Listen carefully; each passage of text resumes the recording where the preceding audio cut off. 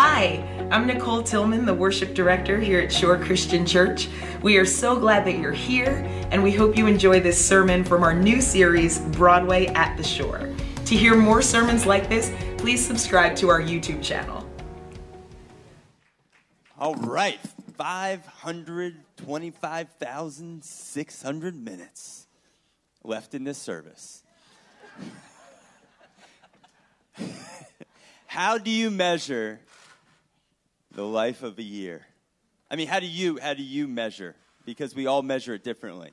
And that's the title of what I want to talk to you for the next 25 minutes here. Ephesians chapter 3, verse 16. I pray that out of his glorious riches he may strengthen you with power through his Spirit in your inner being, so that Christ may dwell in our hearts through faith. And I pray that you, say me, that's right, he's talking about me right here, that I can be rooted and established in love and may have power together with the Lord's holy people to grasp. How can we ever grasp? But he's praying that we do the width, the length, the height, and the depth of God through his Son, Jesus Christ, his love for us. And to know that this love surpasses all understanding, all knowledge, and that you may be filled to the measure of the fullness of God. And then this is one of my favorite scriptures of all time. I love it because it just blows my imagination to try and fathom what God can do through me. See, God doesn't just want to do things for you. He wants to do things through you. He wants you to be a vessel for his immeasurable power to be worked through. This is what he says. Now unto him who is able to do immeasurably more. Say more. He could do more than you can even ask. You don't even know how to ask for what God can do through you. You can't even imagine what God can do. Even in your wildest dreams, your wildest imagination, you can't even comprehend what God can do through you, it says, according to his power that is at work within us. How do you measure your life? Because we all do it. We all always measure ourselves. You know, sometimes we measure ourselves against other people, right? And how do we measure up? This sermon is for short people. Do I hear an amen from short people? This sermon is for you. This is your sermon. This is your sermon to share with all your friends because this is for you. Because, you know, like my goal always growing up was I want to be taller than my dad. I want to be taller than my dad was big. He was 6'2", and I was like, just get me to 6'3", baby. Get me to 6'3". And then I fell short at 6'1". It was like God was just saying, yeah. In your own strength, you're never going to measure up, kid. You know, because I love to measure things, and I'm an only child. I never had a brother or sister. Probably the person I consider closest to me as an older brother is my friend Anthony Telford. I'm going down to see him this week, actually, for a few days. He played Major League Baseball for about 15 years for the Expos and the Texas Rangers, and I remember I would always want to beat Telly. I'd always want, whether it was racquetball or ping pong, I knew I couldn't beat him at baseball, so I never played, never even threw with him.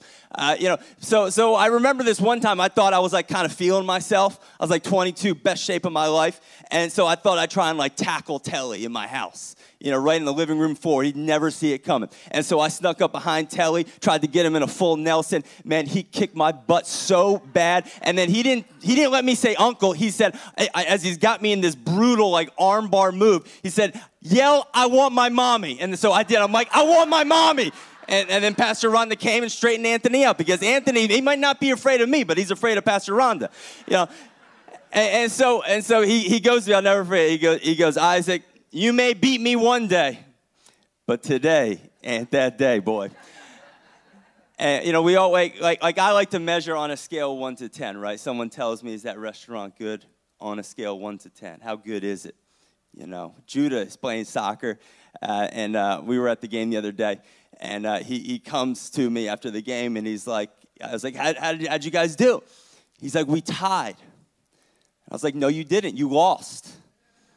He's like, no, we tied. I'm like, no, Judah, I counted. You lost 4-2 because there's always a scoreboard. But here's the question.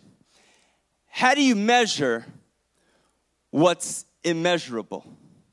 You know, that's what's so challenging for me is pastoring a church and preaching sermons. I'm very competitive, but how do I measure a sermon? Do I measure it by the applause? Do I measure it by the laughter? Do I measure it by the attendance?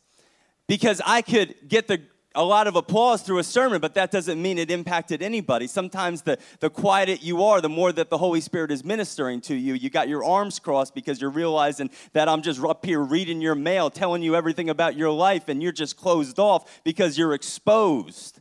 Because how do you measure these things? You know, how do you measure love? I mean, something that is so immeasurable. How do you measure these things? And we struggle with this. And a lot of times we focus so much on measuring things with a stick, with a ruler, things that we could see. We love to be able to measure height. We love to be able to take our measuring sticks up to people and try and figure out how big they are, how tall they are, how important they are, what's their net worth, what's the attendance of your church, what's your annual income, where did you grow up, what's your education level. We love to ask questions that probe and answer that we can measure. And secretly or subconsciously or whatever, that's what we pretty much do when we ask people questions. Hey, how you doing?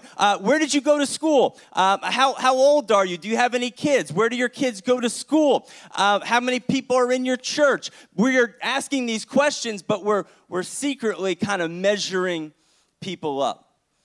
I think maybe to see where we stand or to kind of see where they stand, and we pull out our rulers and measure them. But how do you measure your life in love? The Bible says that you can't even grasp the height, the depth, the width of God's love for you. That it is immeasurable. And we struggle with that because we can't comprehend it. We can't measure it. And so often we walk around life with our rulers, with our measuring sticks, trying to measure what God can do through a person, what God can do through me, based off of the measurables, based off of the potential that you can measure inside of a person. And there's this one story, I love it, in the book of Zechariah. This is Zechariah, prophet, who's prophesying about a new day that's coming, prophesying about a new Messiah that's coming. And this is what it says. He has a vision. He says, I looked up, and there before me was a man with a measuring line. He had a measuring stick. And what was he doing with that measuring stick he had in his hand? He said, where are you going? He said, I'm going to measure Jerusalem. Talking about the new Jerusalem, the new church. To find out how wide and long it is, because that's what we love to do. We love to measure things, see what the potential of something is based off of how big it is, how strong it is. And we take our measuring sticks out and we measure our own self with this measuring stick. What's your education level? What are your parents like? How do you talk? How do you speak? What's your potential? And we measure our future based off of where we stand today. And this is what I love it, because it says, the angel came and said, run, tell that young man, Jerusalem will be a city without walls. And I myself will be a wall of fire around it, declares the Lord. And I will be its glory within. Some of you are measuring yourself out of a miracle. Because you are limiting your unlimited God based off of your struggle and your circumstances. And people would do this to Jesus all the time. But Jesus cannot do miracles. Jesus cannot move in your life when you are trying to measure how far he could take you. That's why Jesus couldn't do any miracles in his hometown. If you know the Bible, Jesus couldn't do any miracles, or very few, in his hometown, because people would look at him and say, isn't that Joey's boy? Isn't that the carpenter's kid from down the block? Well, who is he to be the Messiah? Because they were measuring what Jesus could do. And here is this unlimited God that says, when you put a measuring stick on my potential through you, then you know what? I'll go find a vessel that could put the measuring stick away. Because what God can do is immeasurable. In the Bible, there was this story of this young man named David. And David was a teenage boy, and there was this one king who had the height. He was handsome. He was strong. He had all the measurables. He ran a 4.40. He had, graduated from, he had it all. His name was Saul, and yet he didn't have a heart. And so God said, I'm going to reject him, and I want to go find somebody that has a heart that I could use. See, some of you, the reason why, I don't want to get in your business too much, but I'm going to. The reason why you're divorced, the reason why your relationships never seem to work out is because you're measuring a man, you're measuring a woman with a measuring stick by what you can see. And that has gotten you into a lot of trouble. I always tell, ladies, marry Steady Eddie. Forget about Sexy Steve. Sexy Steve is trouble. I know he's sexy now, but give him 20 years. When his hair starts falling off and his beer gut starts hanging out, you want to marry Steady Eddie. Eddie has never been more sexy than 2018. I'll leave it right there. All right? And so here's Samuel trying to anoint a new king. And he sees all the boys from this man Jesse, all his sons, and he sees the first one. And the first one, man, he's got the measurables. Man, he's tall. Man, he's got broad shoulders. Man, he's got the pedigree. He's got all the measurables. And then the Lord speaks to Samuel and said, I have rejected Eliab. That was his name. Because I don't want you to look, the Bible says, at his outward appearance, how tall he is, how broad his shoulders are, how chiseled his features are, what his resume says. I don't want you to look at that because I choose differently. I don't measure by height. I measure by heart. And you know what? That's what I wanted to see my life measured in heart, not in height, baby. Because height can only take you so far. When you measure in height, you will never measure up. But when you measure in heart, then God says, that's a vessel that I could work through. That's a vessel that I could move through. In this show, Rent, there were some people that had height. There were some people that had money buying all the buildings in New York City. They thought that they had it all figured out, that life was about money and building and evicting people and about stepping on other people in order to make their way up the ladder. They had height, but they didn't have heart. Man, I want to, in this life, it's not what I could get out of it, it's what I could give. See, people that are about height are all about what they could get out of a person, what they could get out of a church, what they could get out of a job, what they could get. And you'll always be left empty. You'll always be left wanting and confused. But if you could learn that life is about not how much you could get, but how much you could give. It's not about how high you could climb, but it's about how big your heart can become. Because God says, I want a man or a woman that is after my own heart. Are you measuring? Because this is deceiving. I can spike up my hair real good, and I could go up on my tippy toes, and I could put on clothes that make me cover up things, that make me look real good on the outside. But you know what we need to start kind of measuring ourselves by is not a ruler.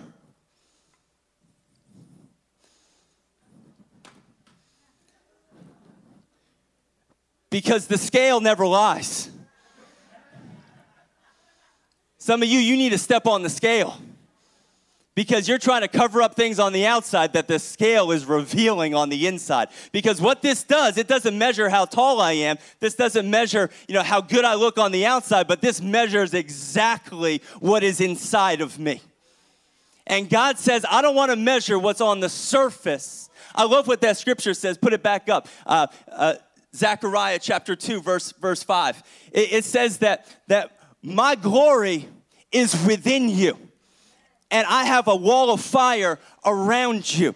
God is not concerned with what's on the surface of your walls. God is not concerned with how fancy your walls are decorated, the labels that you have on the walls outside of your body, what you wear, the brand of your purse. He could care less about what kind of house you live in. He could care less about he doesn't care about the measurables, what everybody could see, but he says, I want to fill your house with glory within, because it's about what's within you, not about what's on on the surface. I've met some great surface people that are so hollow on the inside, and when they get on the scale, man, they're a lightweight. And then I've met some people that, man, they maybe don't look so good on the outside, but they got some substance within them, that they're not just fancy, but they're faithful. I want some fruit fancy people. You know what? Yeah, you fancy. But are you faithful? Because I've seen some fancy people, man, fancy talkers, fancy clothes. But then when the hurricane comes, they're so hollow on the inside that they just blow away like the wind. Some of you got some fancy people in your life that you need to get out of your life because they're not going to be with you in the storm. I want some people with substance. I want some people with some weight that will stand with me and fight with me and be there with me during the storm, because it's what is inside of them that will anchor them in the storm. The glory within. Glory in the Hebrew is this word kavod. It means weight. God, that's awesome. God wants to put his glory within me, his weight within me, so I'm weighted down. Bible says in Hebrews that we have this sure and steadfast anchor for our souls. That is Jesus Christ. We got an anchor for our souls. So in the next 5 minutes, 10 minutes, I want to give you 4 questions about how are you measuring these things. Number 1, how are you measuring the results in your life? Because a lot of us, we just measure results by what we could get now. What can this do for us now? How is this going to make me feel right now? Some of you are still paying for mistakes that you have made because you based your results on what you could feel now, not on is it fruitful for my future. And I love the story of David and Goliath. You know, you see David is this little tiny, runt, and Saul looks at him and looks at Goliath and said that this is not going to get a good result because the odds are not with my boy David. And David wasn't concerned about the immediate results. David wasn't concerned about the height of Goliath. David was concerned about the weight and the glory that this was going to bring to the kingdom of God. Because Goliath had the height. He was 9 feet tall. That's a big dude. That is a big brother. I don't know if he's a brother, but I just said that, all right? That's cool, right, Amelia? All right. That's a big dude. I met Shaquille O'Neal by meeting him. I walked by him one time. And this dude's 9 feet. That's a big dude. But David, this is what I love about David. David says he might have the height, but I got the weight, baby. And you know what? Sometimes you don't measure your battles by how high and how big your opponent is. You measure your battles based off of how much weight and glory this is going to bring forth to my God. That I'm going to go through this battle. I'm going to go through this struggle because there is weight and glory that is going to come forth through it. And when David took down Goliath, it ignited a revival amongst the Israelites, amongst his people, because it brought glory to God. Number 2, how do you measure this experience? What I mean by that, how do you measure the experience that you're going through right now? How do you measure the struggle that you're in right now? Struggle for your marriage, struggle for your children, struggle for your job, how do you measure this experience in your life? How do you measure it? Paul said in 1 Corinthians chapter 4, he said, I was in so much trouble that I despised my own life. That I was suicidal. I didn't even want to live anymore. I couldn't even understand how I could live anymore. And later on in that book, I love it. This is what Paul says. I despaired of life. But then he says, therefore, we do not lose heart, though outwardly on the outside, man, things are wasting away on the outside. Every single one of us. Look at your face every morning. There is no fountain of youth. You're just going to get more wrinkles. I'm sorry.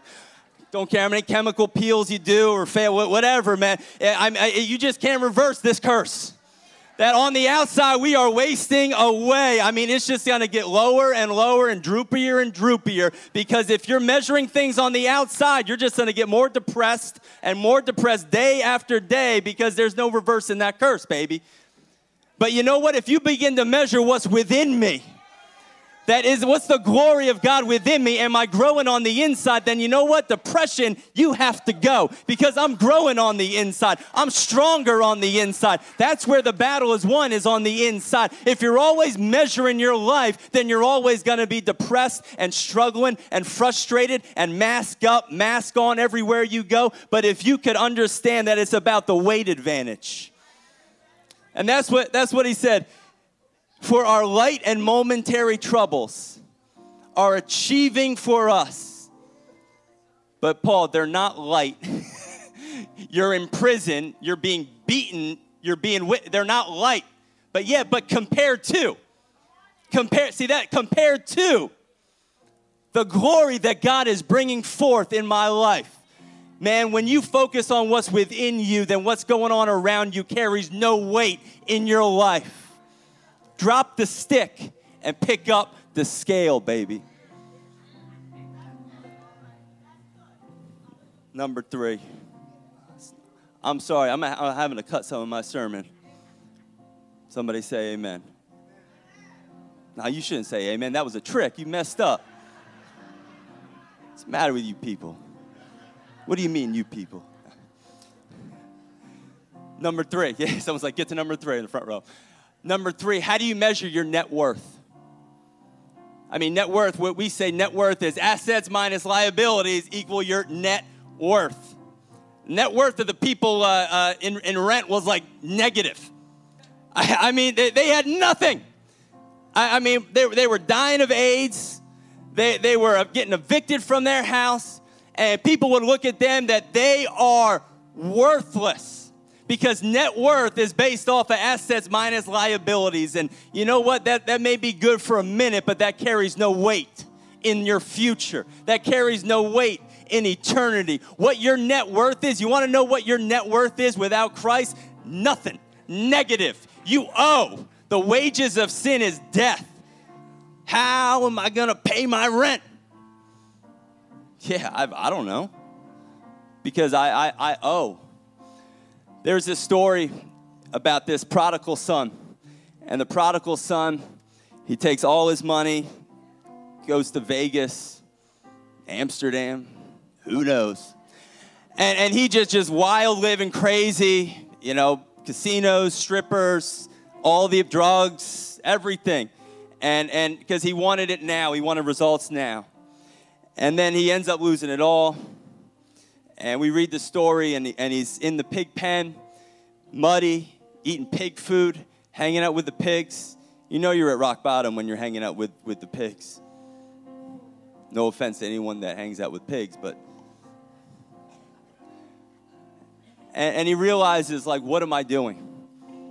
I got to go back to the Father's house, because at the Father's house, even the servants are eating better than this.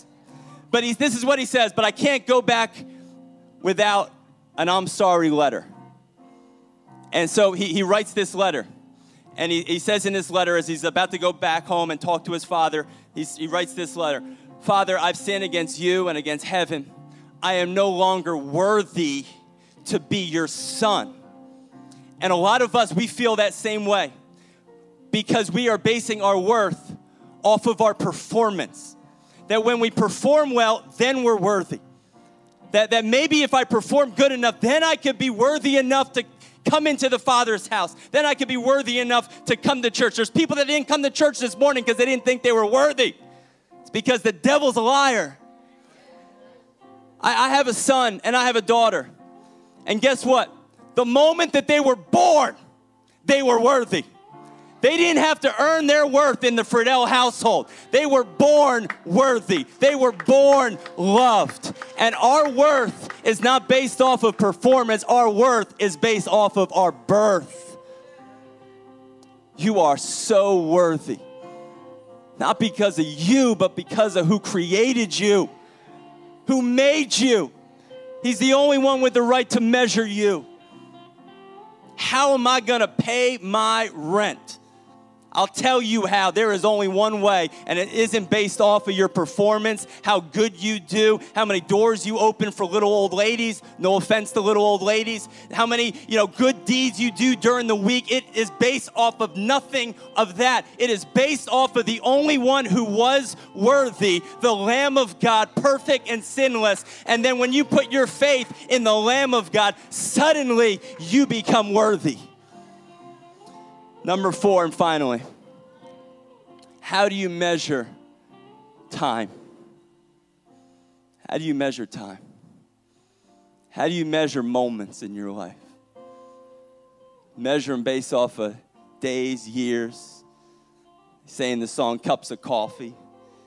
How do you measure your life? How do you measure your time? I challenge you to live in the moment.